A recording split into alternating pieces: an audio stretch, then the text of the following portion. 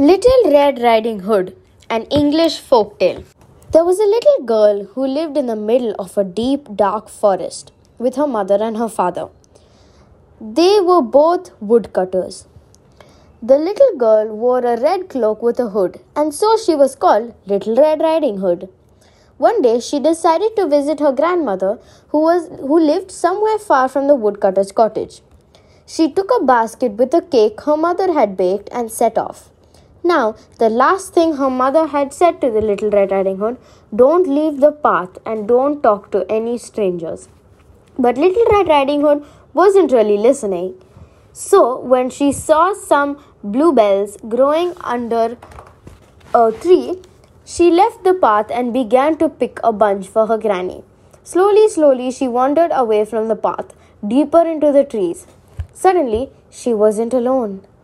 There, in front of her, stood a big, great wolf. Now, Little Red Riding Hood had not met a wolf before, so she did not realize that wolves are not the kind of animals to be friendly with. Good day, little girl, said the wolf with a snarly sort of smile. What is your name and where are you going? My name is Little Red Riding Hood. I am going to visit my granny and I am taking her a cake to eat, replied Little Red Riding Hood. The wolf was delighted. Not only a girl to eat, but a granny and a cake as well. And where does your granny live, little girl? Asked the wolf, trying hard to smile nicely despite his fierce teeth. Little Red Riding Hood told the wolf where her granny lived and went on picking bluebells. The wolf slipped away through the trees and soon found the granny's cottage. He tapped on the door and said in a disguised voice, Hello, Granny. It's Little Red Riding Hood. I have bought you a cake. Will you let me in? As soon as the door was opened, the wolf bounded up and gobbled the granny up. He put her nightcap and shawl on and climbed into her bed. Soon he heard the Little Red Riding Hood coming in, and he tried his snarly smile again. Hello, Granny, said the Little Red Riding Hood. I have bought you a cake and these bluebells. And she came up to the bedside. Goodness, Granny, what big eyes you have, she said. All the better to see you with, growled the wolf.